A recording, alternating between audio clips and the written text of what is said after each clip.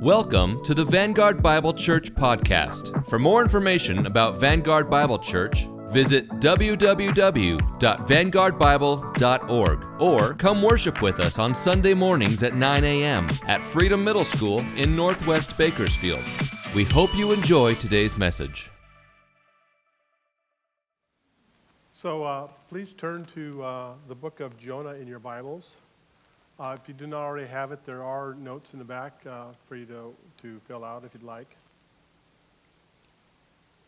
I'll give you a minute to find it. It's near the end of your Old Testament, as most of you know, maybe about 40 pages before Matthew. So that gives you a clue. But there's a lot of little books right in there, so it can be hard to find.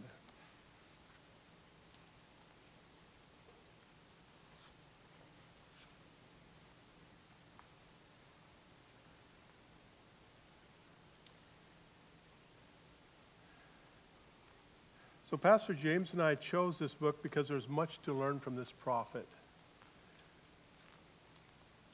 It is near the end of the Old Testament, as we said, and I think you will see that there's more depth to this story than you may have previously thought.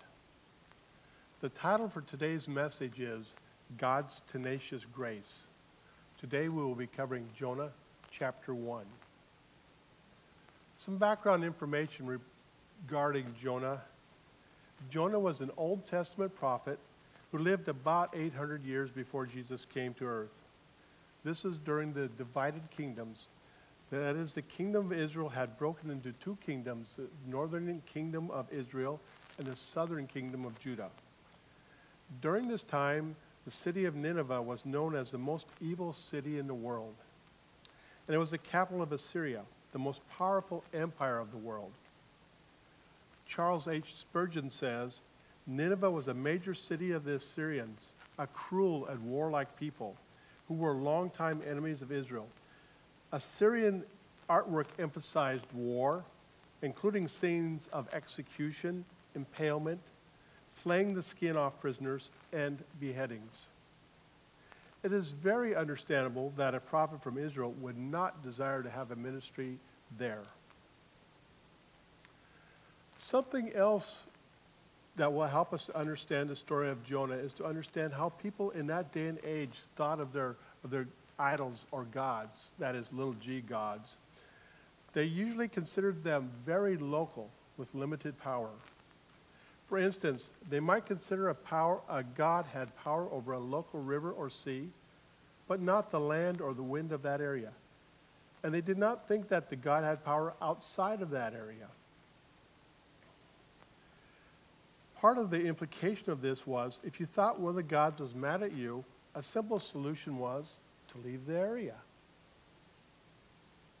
This information will help us better understand why Jonah may have thought he could run from God, and why the sailors were surprised that Jonah's God could reach him in the Mediterranean Sea. This also helps us understand the New Testament and why the apostles were so surprised when Jesus shows his power in the midst of a storm by calming the sea and the wind. One of the reasons we know Jonah was a prophet of God is he is mentioned in 2 Kings chapter 14, verse 25. In that verse, God speaks through Jonah, the son of Amittai, to King Jeroboam II, who was the king of Israel, saying that some of the borders of Israel would be restored. These borders were restored, proving the validity of Jonah as a true prophet of God. The point being that Jonah was a real person in history, whom God used as a prophet. Many people think of Jonah in the Bible, the book, as an allegory or parable. We know that this is historically true for at least two reasons. First, the main person in the Bible, in the book of Jonah, is a real person, a true prophet of God. None of the parables in the Bible refer to real people by name. That would be libelous. The second reason that we know Jonah's true story is Jesus refers to Jonah as a fish as a real event in Matthew chapter 12, verses 39 to 41, which is what we just had read to us a few minutes ago. The word of God came to Jonah, giving him very specific directions. I have often desired specific directions from God. I would like to know what state to move to, what city to move to, what employer to accept a job with, what job to accept. I thought that'd be great. From that viewpoint, Jonah had it made. God was very specific with him. Get up, go to Nineveh, and tell them they have been very evil and will be destroyed. On the other hand, I would very much dread going to the most evil city in the world and telling them, God will destroy you. It would be very challenging to trust God that much. It could also be very challenging to explain to friends and neighbors why you are sharing God's word with the enemies of Israel. I think Jonah has a lot to teach us about God's tenacious grace. I was having a difficult time coming up with a definition for tenacious that I felt was strong enough for the word. And I thought of my new hobby, making wooden pens. One of the steps requires using super glue to adhere the brass tubes inside of the wood. I use nitrile gloves to protect my fingers. I do not want to glue my fingers together or glue them to anything else. That glue is very tenacious. It is powerful and does not let go easily. That is the way God's grace is with us. He does not let go easily because his grace is tenacious in our lives.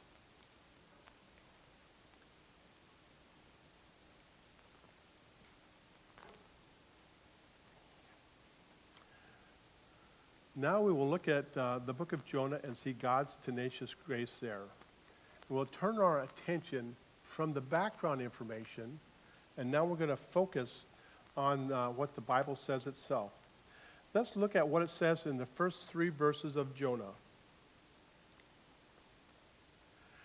Now the word of the Lord came to Jonah, the son of Amittai, saying, Arise, go to Nineveh, the great city, and call out against it, for their evil has come up before me. But Jonah rose to flee to Tarshish from the presence of the Lord. He went down to Joppa, and he found a ship going to Tarshish. So he paid the fare, and he went down into it to go with them to Tarshish, away from the presence of the Lord.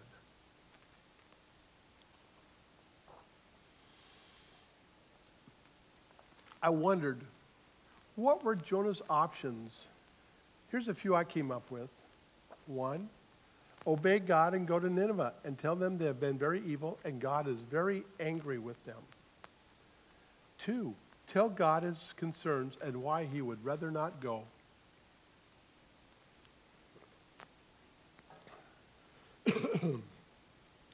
3, ask God to destroy Nineveh without a warning because they are such an evil city.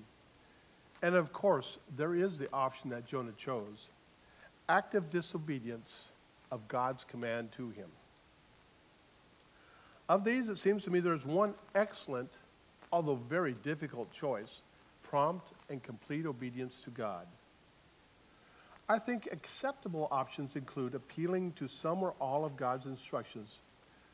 That is as long as we do not test God's patience in the process. The last option, the one that Jonah chose, was probably one of the worst choices I could think of. Direct disobedience to God. And yet, I am making that choice every time I disobey a direct command from God. Every time I sin, that is the choice that I'm making, the worst possible choice. At first glance, it looked like Jonah was obeying God. Verse 3 tells us that Jonah got up and went. Oh, that's what God told him to do. However, as we look closer, it says he went down to Joppa instead of heading up towards Nineveh, Joppa is on the coast of the Mediterranean Sea, and he bought a ticket to travel to Tarshish. We're not sure exactly where that is. However, it is generally thought that Tarshish was a port city in Spain, about 2,500 miles away. in the opposite direction from Nineveh. Verse 3 also gives us at least part of Jonah's motive for choosing that direction. Jonah chose to flee from the presence of the Lord.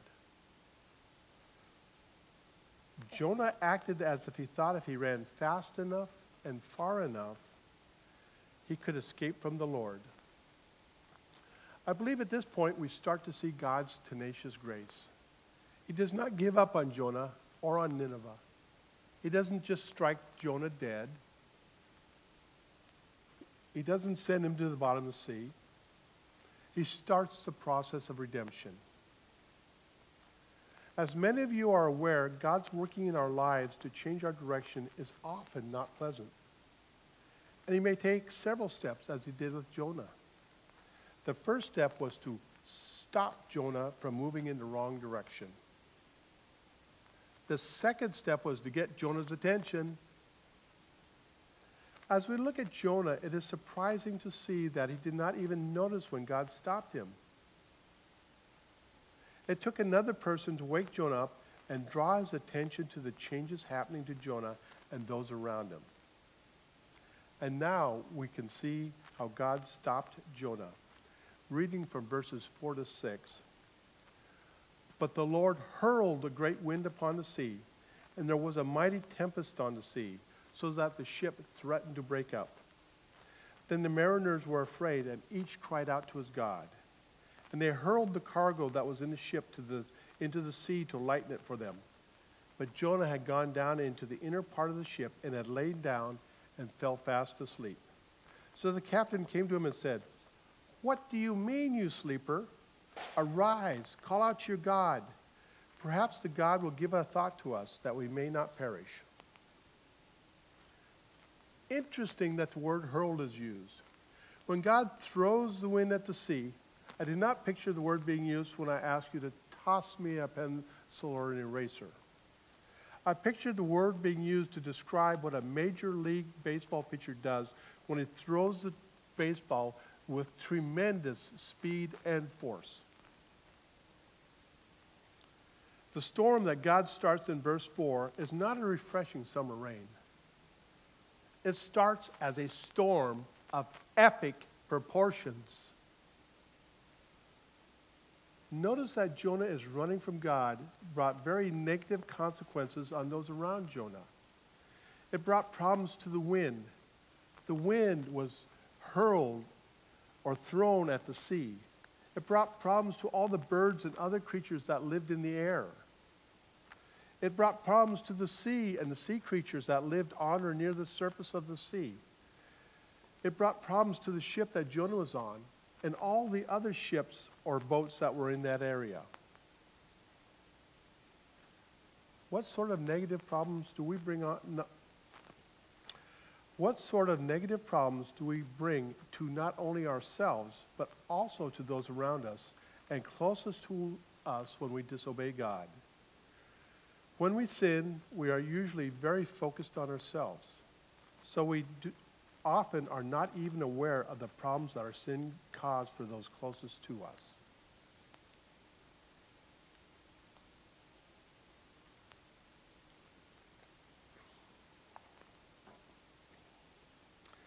We are not told how far Jonah got.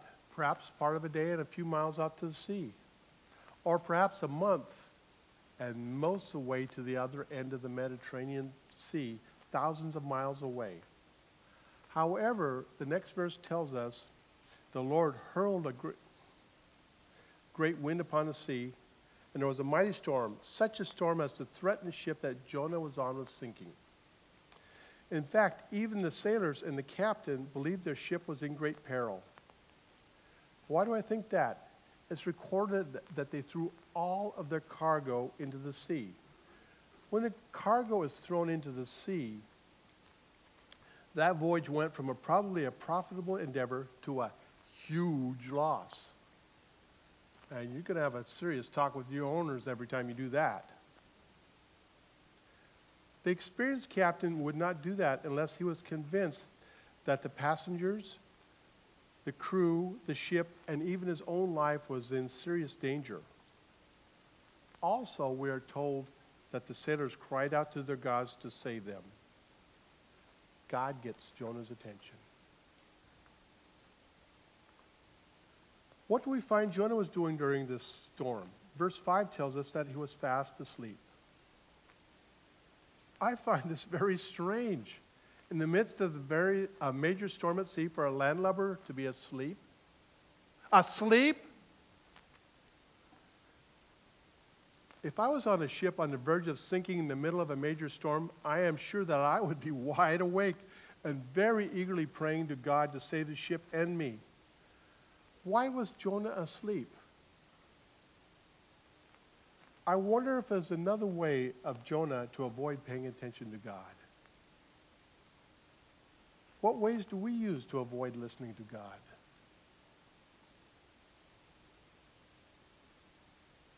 What will God need to do to get our attention? The captain had to wake up Jonah and tell him to pray to God to save them. Let's read the next verses 7 to 10. And they said to one another, "Come, let us cast lots that we may know on whose account this evil has come upon us." So they cast lots, and the lot fell on Jonah. And they said to him, "Tell us on whose account this evil has come upon us. What is your occupation? Where do you come from? What is your country? And of what people are you?" And he said to them, "I am a Hebrew. I fear the Lord, the God of heaven, who made the sea and the dry land." And the men were exceedingly afraid and said to him, "What is this you have done?" For the men knew that he was fleeing from the presence of the Lord because he had told them.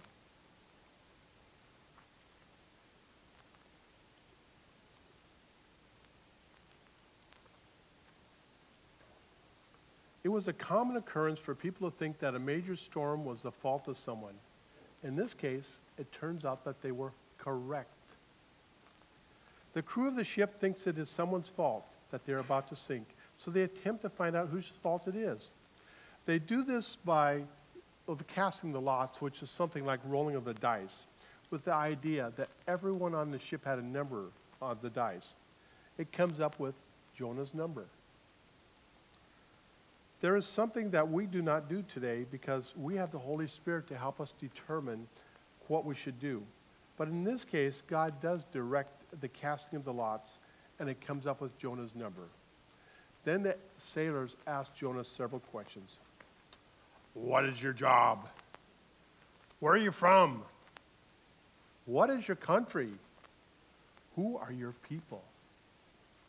And why have you brought this evil upon us?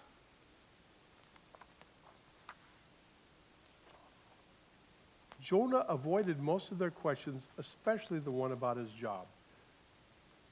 He did not tell them that he was a prophet of God. Jonah did tell them that he was a Hebrew, and as God was the one who made the sea and the dry land, he also told them that he was fleeing or running from God. It is remarkable that Jonah describes God as the creator of both the land and the sea. Since we know from the Gospel of John, chapter 1, that it was Jesus who created everything, then this is a reference to Jesus. It is important to see the references to Jesus in the Old Testament because it helps us to have a fuller understanding of our triune God. Another question comes up. If Jonah really believed God created the land and the sea, why did Jonah think he could run from God? The sailors believed Jonah, so they asked his advice on what they should do to stop the storm from destroying them.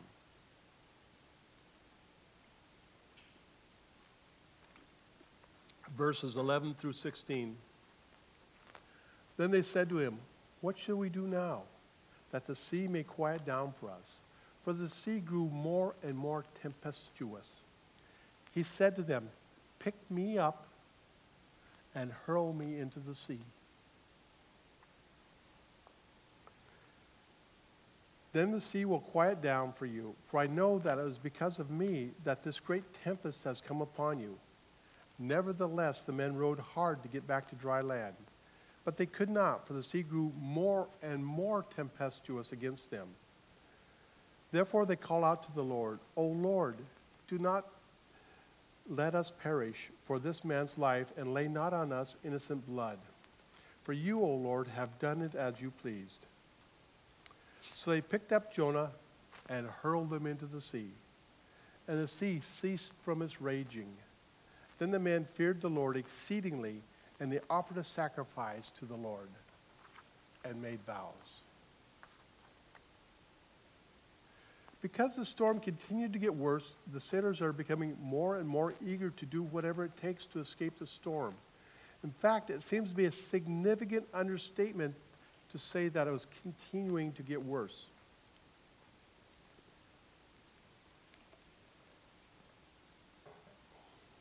The ESV translation says, the sea grew more and more tempestuous.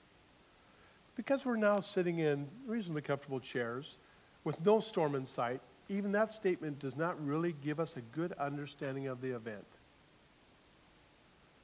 Imagine that you have survived many storms at sea. However, this storm has everyone on board afraid that ship is not only going to sink, it will probably be torn apart at any moment, and everyone on board will be likewise destroyed, never to be seen again. And the storm is continuing to get worse and worse, even when they have already believed there's almost no hope for surviving. The sailors said to Jonah, why have you done this to us, this terrible thing to us? And what should we do now that the sea might quiet down and stop trying to destroy us? Jonah replies, you need to pick me up and hurl me into the sea. Then the sea will settle down for you. For I know the storm is entirely my fault. The sailors were afraid to throw Jonah into the sea. They understood that would be to murder him, and they did not want to be guilty of murder. So instead of throwing Jonah into the sea, the crew rowed very hard to try to get to dry land. They could not make any progress because the storm continued to get worse. Then they cried out to the Lord, please do not hold us guilty of killing this man, because he told us to throw him into the sea, and you have brought this storm upon us. They picked up Jonah and threw him into the sea. Immediately, the storm stopped. The sea was calm, and the sailors were amazed at the change in the wind and the sea. They recognized that God was truly in full control of the wind and the sea. So the crew offered a sacrifice to the Lord and made vows, that is, they made promises to God as thanks for stopping the storm. God starts Jonah in the right direction. And our final verse in Jonah today, verse 17. And the Lord appointed a great fish to swallow up Jonah, and Jonah was in the belly of the fish for 3 days and 3 nights. God appointed a great fish to swallow Jonah. The Hebrew word which is translated as fish is dag. This word does not refer to a specific type of sea creature that we think of as fish. It could be any animal that lives in the water. The fish starts Jonah on his journey in the direction that God had commanded him to go. I find it very interesting that it's recorded that God appointed a great fish to swallow Jonah. God not only arranged for a fish to grow large enough to swallow Jonah, God also arranged for that fish to be in the exact location and depth of the sea and at the precise time to swallow Jonah. Also, that fish had to be capable of swallowing Jonah whole. Apparently, this fish did not argue with God. We should be as willing to serve God as that fish was. This chapter of Jonah is fascinating because it clearly shows us how God directed work in the life of Jonah through many things. First, God used his word to instruct Jonah.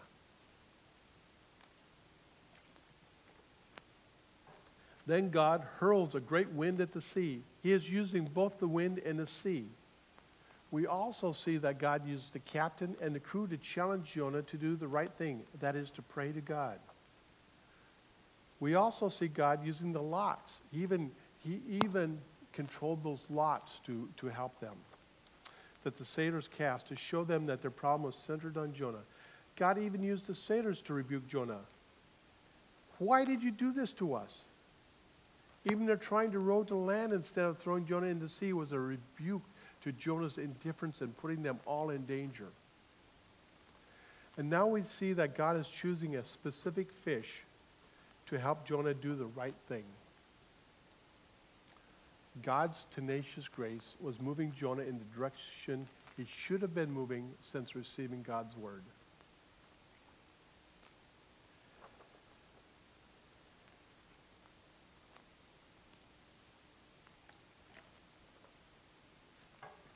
Here's some possible applications from Jonah chapter 1. A storm is a good thing when it stops us from going the wrong direction. It was a good thing for Jonah because it stopped him from fleeing from God. In our lives, a storm is a good thing when it stops us from fleeing from God or it stops us from disobeying Him. Anything that stops us from going in the wrong direction is a good thing for us, no matter how painful or inconvenient it is to us. Second, a storm is a good thing when it draws our attention to God.